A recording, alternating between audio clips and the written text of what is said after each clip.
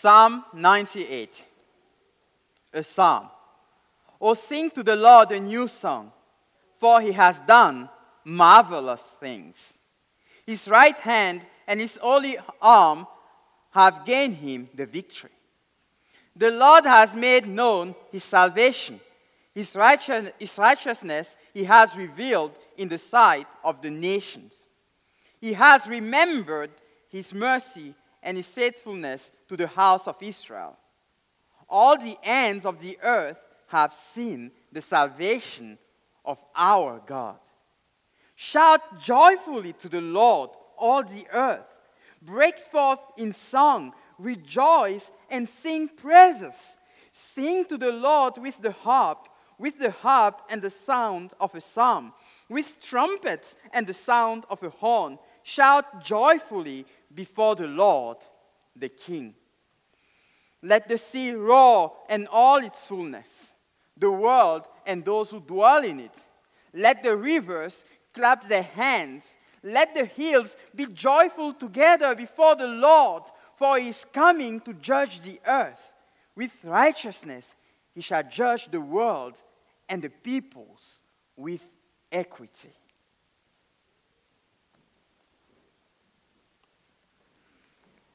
Let us turn now to the Belgic Confession, Article 37, page 516 of the Book of Praise.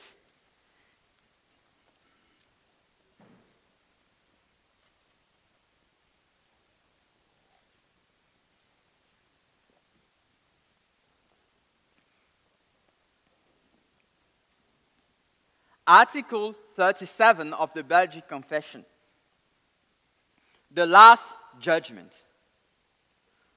Finally, we believe, according to the word of God, that when the time ordained by the Lord, but unknown to all creatures, has come, and the number of the elect is complete, our Lord Jesus Christ will come from heaven, bodily and visibly, as he ascended, with great glory and majesty.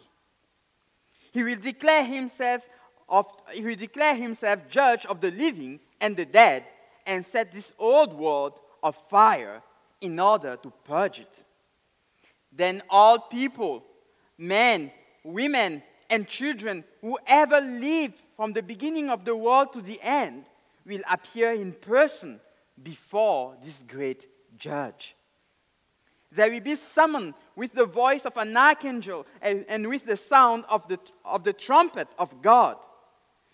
Those who will have died before that time will arise out of the earth as their spirits are once again united with their own bodies in which they live. Those who will then be still alive will not die as the others, but will be changed in the twinkling of an eye from perishable to imperishable. Then the books will be opened, and the dead will be judged according to what they have done in this world, whether good or evil. Indeed, all people will give account for every careless word they speak, which the world regards as mere jest and amusement. The secrets and hypocrisy of men will then be publicly uncovered in the sight of all. Thus, for good reason, the thought of this judgment is horrible and dreadful to the wicked and evildoers. But it is a great joy and comfort to the righteous and elect. For then their full redemption will be completed, and they will receive the fruits of their labor and of the trouble they have suffered.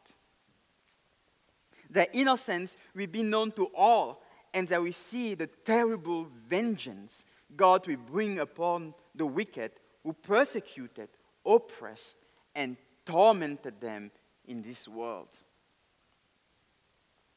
The wicked will be convicted by the testimony of their own consciences and will become immortal, but only to be tormented in the eternal fire prepared for the devil and his angels. On the other hand, the faithful and elect will be crowned with glory and honor. The Son of God will acknowledge their names before God his Father and his elect angels. God will wipe away every tear from their eyes.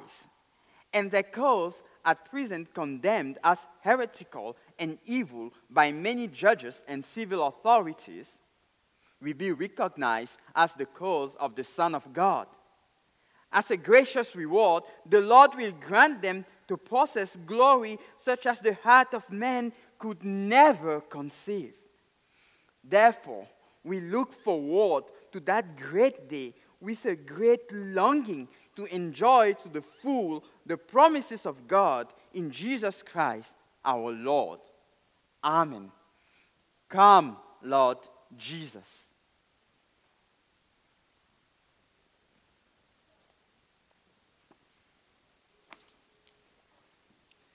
Let us move forward to question and answer 52 of the Heidelberg Catechism, page 534 of the Book of Praise.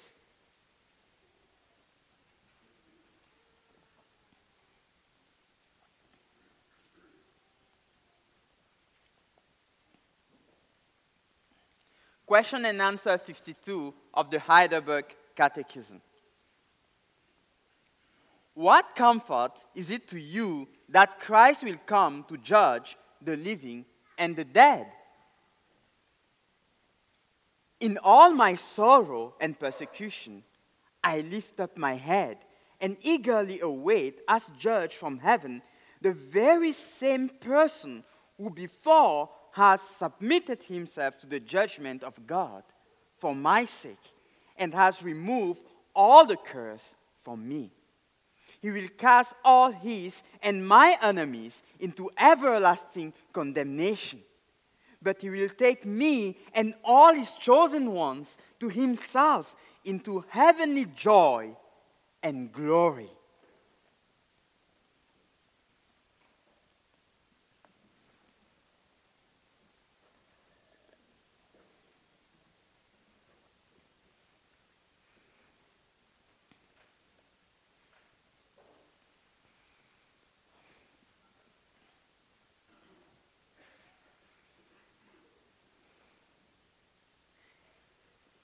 Dear congregation of the Lord Jesus Christ, Psalm 2 tells us that the ruler of the earth are conspiring against Christ. The first epistle of John tells us that the entire world is under the dominion of the devil. The Apostle Paul tells us that everyone who wants to live a godly life will face persecution. We know that in Christ we are more than conquerors. We know that the gates of hell will never prevail against the church. We know that Christ will dash into pieces all the rulers of the earth who are conspiring against him. We even know that the sufferings of this present age are nothing compared to the glory to come. We know that nothing shall separate us from the love of God manifested toward us in Christ Jesus. However, despite all our knowledge, we are still in an unredeemed body. Consequently, we sometimes despair when the torrents, the floods of ungodliness, persecutions, and afflictions confront us. Christ, our Lord, knows our weaknesses. And that's why he promised us that he will return to deliver us. And that's why he encourages us not to despair because of his absence. That comfort, the comfort that we derive from Christ's promise, is what the church confesses in question and answer 52 of the Heidelberg Catechism. Therefore, my assignment this afternoon is to preach to you the comfort of Christ's return as summarized in question and answer 52 of the Heidelberg Catechism. The theme of this sermon is, do not despair, Christ is coming back. Do not despair, Christ is coming back. The theme is subdivided in 3 points. Christ is coming, Christ will judge, Christ will comfort us. Christ is coming, Christ will judge, Christ will comfort us.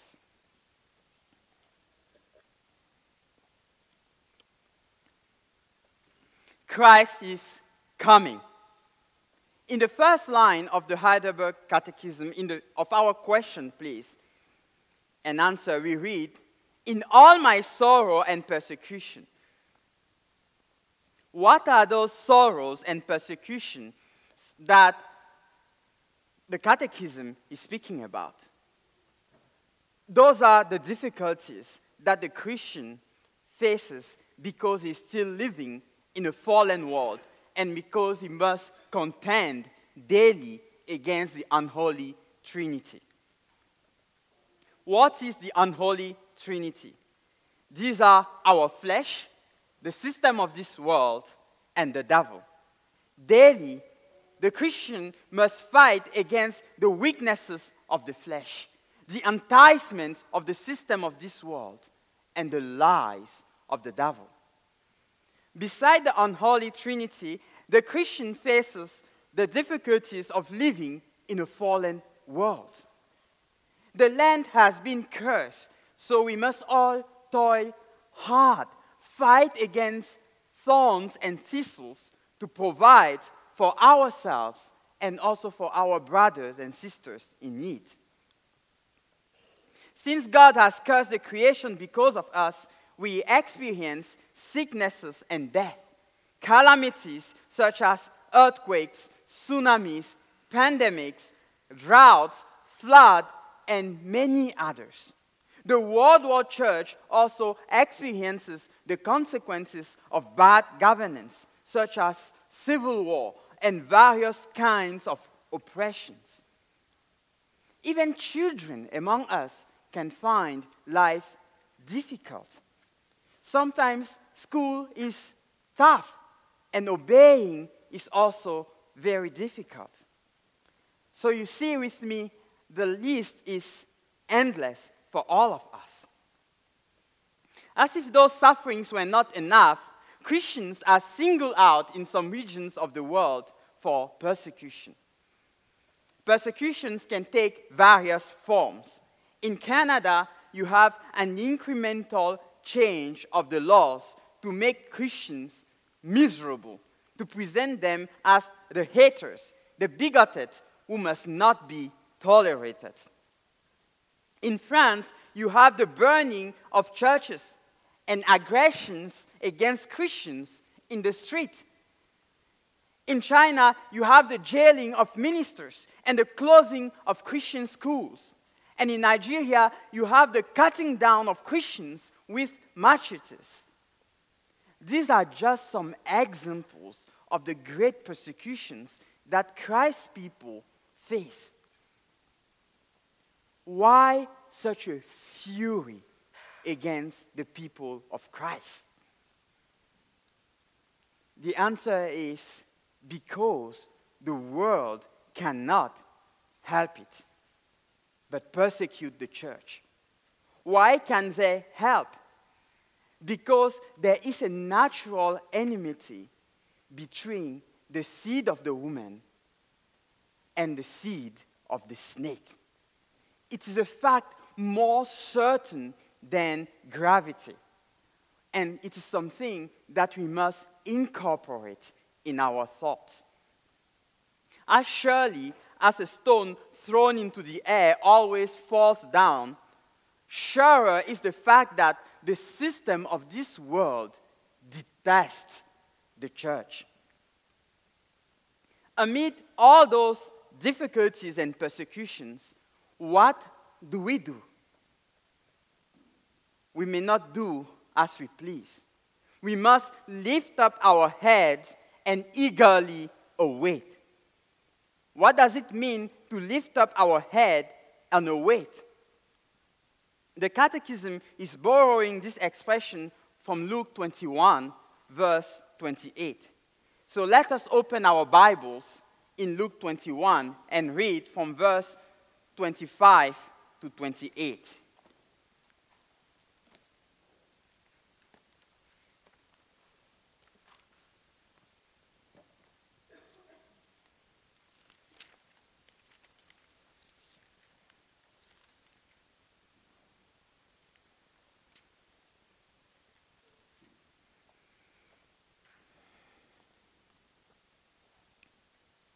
Luke 21 from verse 25.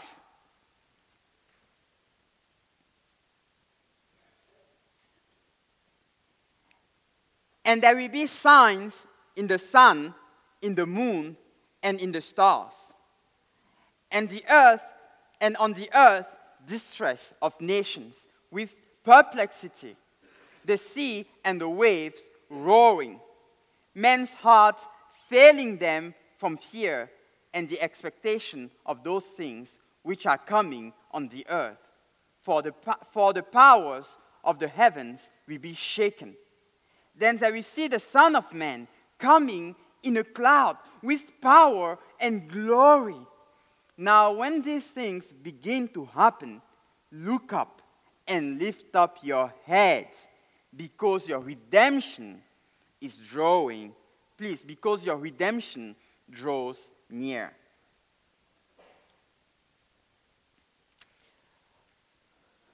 In this passage, Jesus is speaking to his disciples about the end times.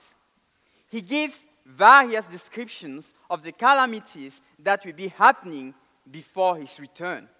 Then he tells them that when those calamities and sufferings happen, the world will be overwhelmed with fear and despair. But Jesus' disciples should not despair. They should lift up their head. Why? Because the final salvation draws near. So, to lift up one's head means to take courage, to be joyful, to refuse to despair. Thus, the Catechism is repeating the words of Jesus in telling us that the sufferings and persecution that the church is currently facing should not drive us to despair. On the contrary, we should stand firm with joyful confidence, knowing that the Lord Jesus himself is coming back. Again, when the world hates us because we belong to Christ, let us remember that Christ is coming.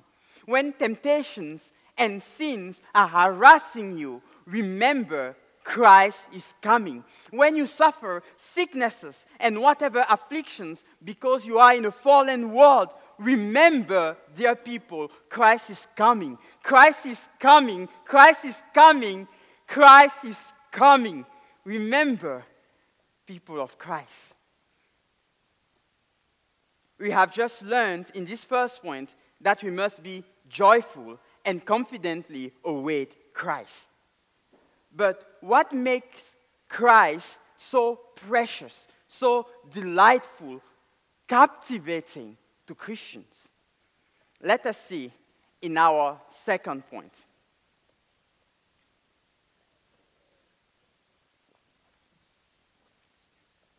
Our second point, Christ will judge. The Catechism confesses that we eagerly await as judge from heaven the very same person who before has submitted himself to the judgment of God for our sake and has removed all curse from us. What does the Catechism remind us of here? The Catechism reminds us that Christ is judge, that he paid the price for all our sins, and that he satisfied God's wrath toward us. As someone said, he drank the cup of God's wrath to the full, that we may have the cup of God's blessing to the full. How can Christ accomplish those two roles, the role of judge and the role of atoning sacrifice? For us to understand that, let us read Hebrews 4. Please, Hebrews 1, verse 1 to 4.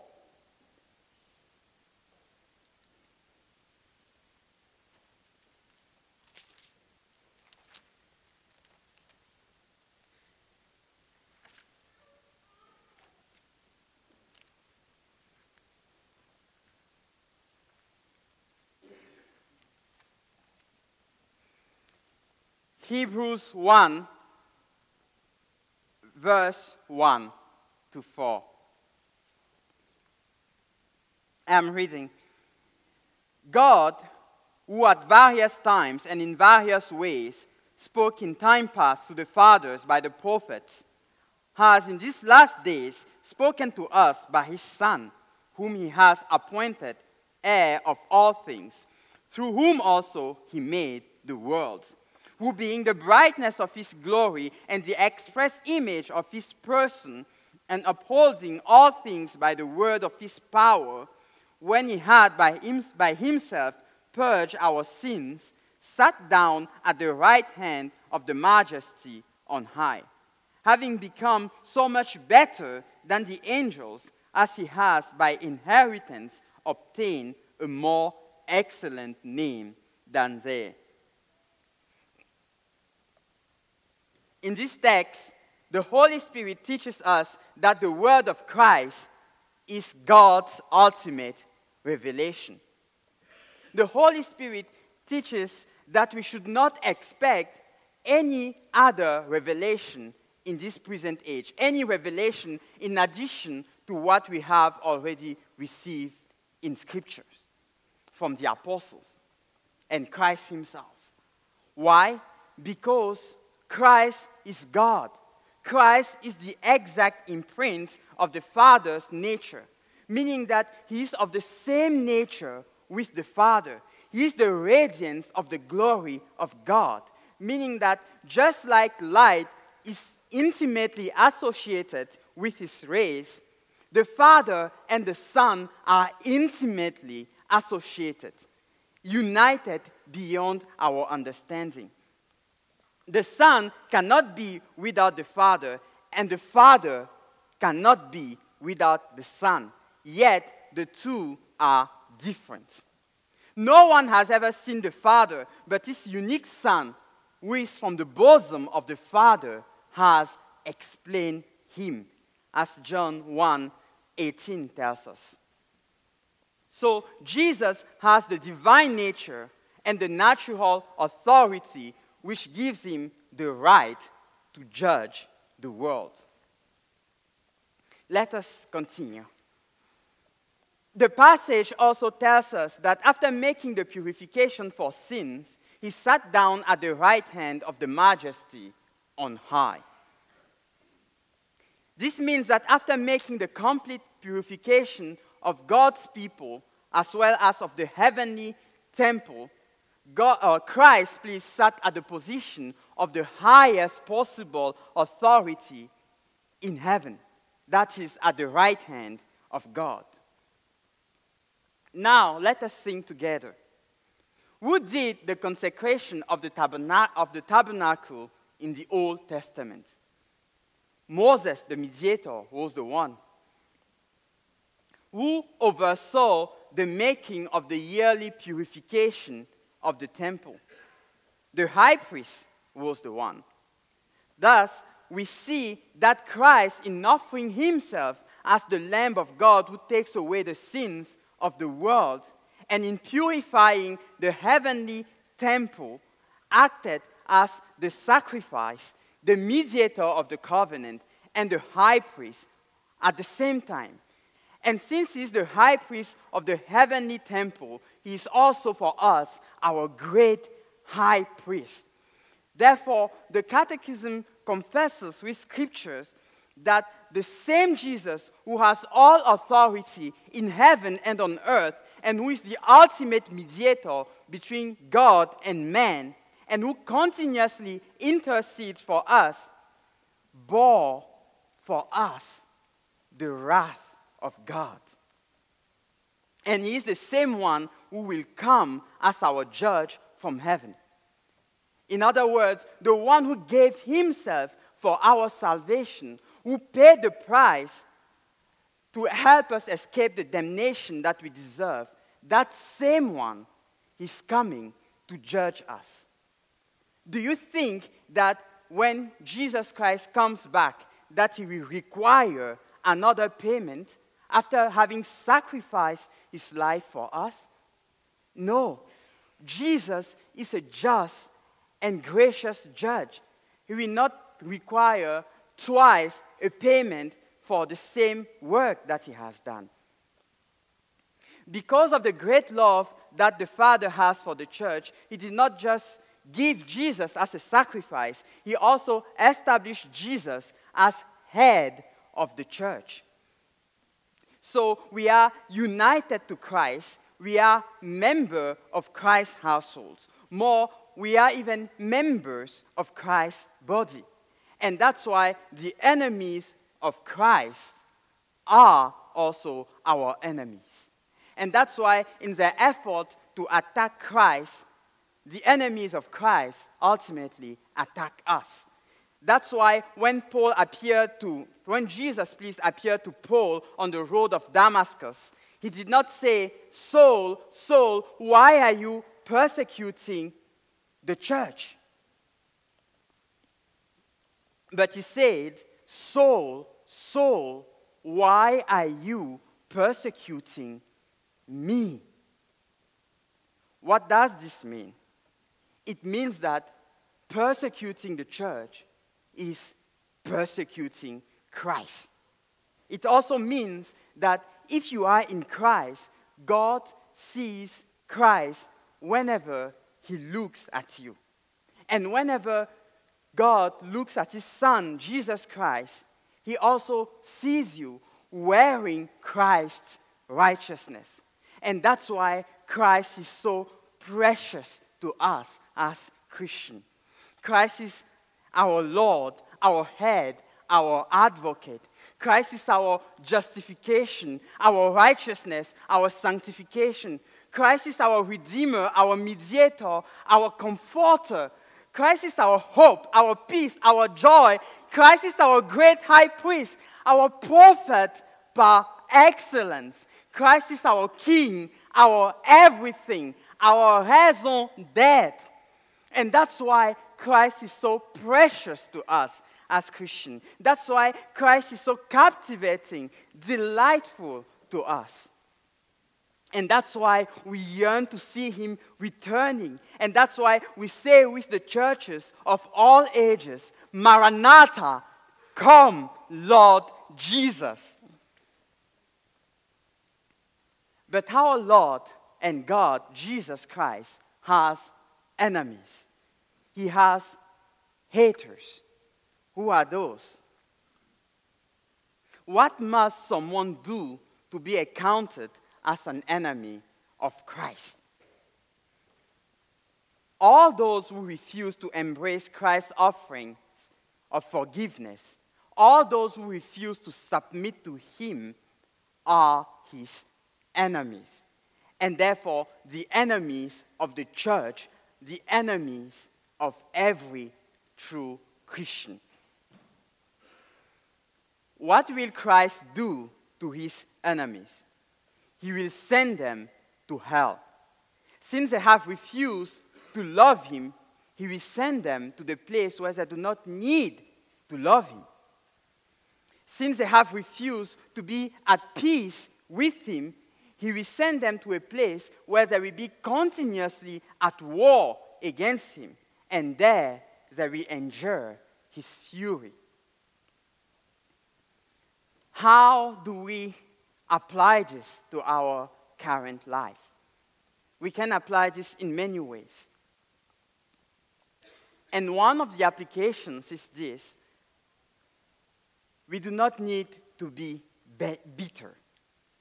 We do not need to seek to extract our pound of flesh whenever someone offends us. If the person offending us is an enemy of Christ, we can be assured that Christ will repay that person in full at his return. But if the person is a brother, a sister in Christ, we should know that Christ has already paid for that person. Christ has forgiven that person. Therefore, we cannot ask for another payment. We can understand that in Christ, we have all the resources that it takes to forgive one another. Wherefore, when you feel bitterness or a desire for revenge rising, welling up in your heart, pray God and ask Him to help you remember what Christ has done and what He will do when He will come back. With this, we reach the end of our second point. What did we see so far? We saw that Christ has the divine nature necessary to judge the universe. We also saw that He has the human nature necessary to die for us. In other words, by the power of His divine nature, He could bear in His human nature the wrath of God against our sins. And that's how the one who submitted himself to God's judgment on our behalf is also our judge coming from heaven. Now, let us see how Christ will comfort believers at His second coming, our third and last point.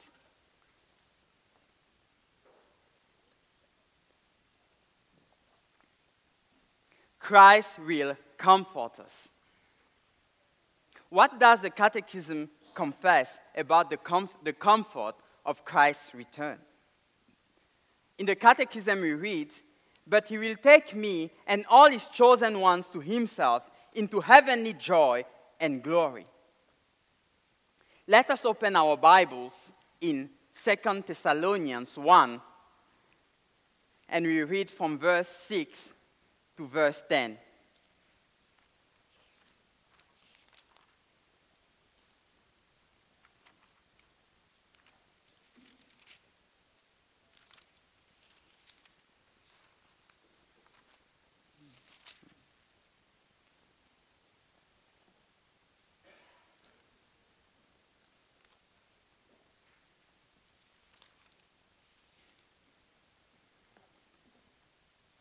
Second Thessalonians 1, from verse 6.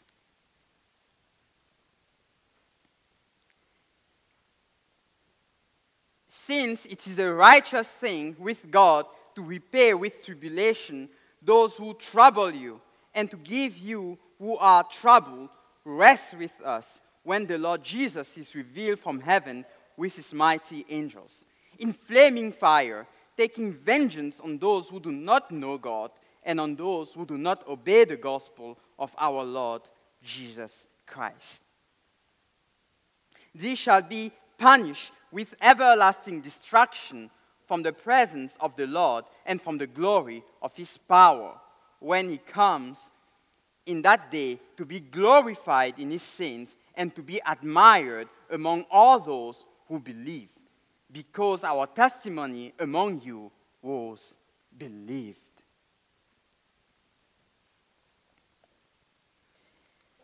In this text, the Apostle Paul writes to people in the city of Thessalonica.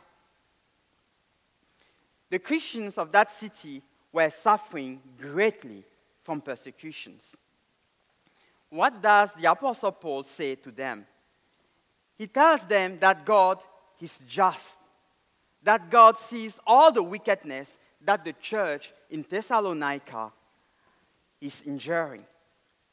And since God has Himself said, "Vengeance is mine, I will repay," the apostle can assure our Thessalonian brothers that when Jesus comes back, He will avenge them.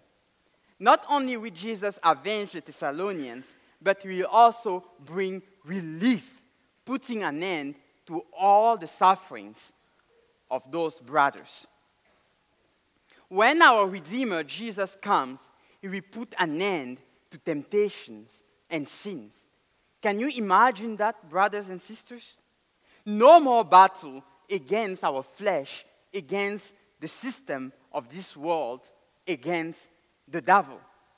The ability to enjoy Jesus' presence to the fullest possible extent of our redeemed humanity. When Jesus comes, he will give us new, perfect, healthy body. We will no longer be sick.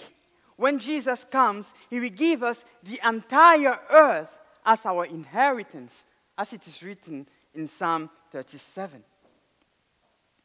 Furthermore, there is something even greater than the end of all sufferings and the reception of the earth as an inheritance.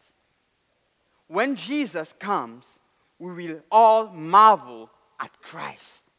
We will see him face to face in all his glory, and in a miraculous way, all our deepest desires and need will be satisfied just because we will see him, just because we will be with him.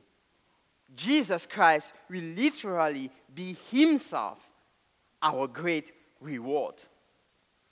So, brothers and sisters, remember these things when you hear of the persecution of your brothers and sisters in other countries, or even here in Canada.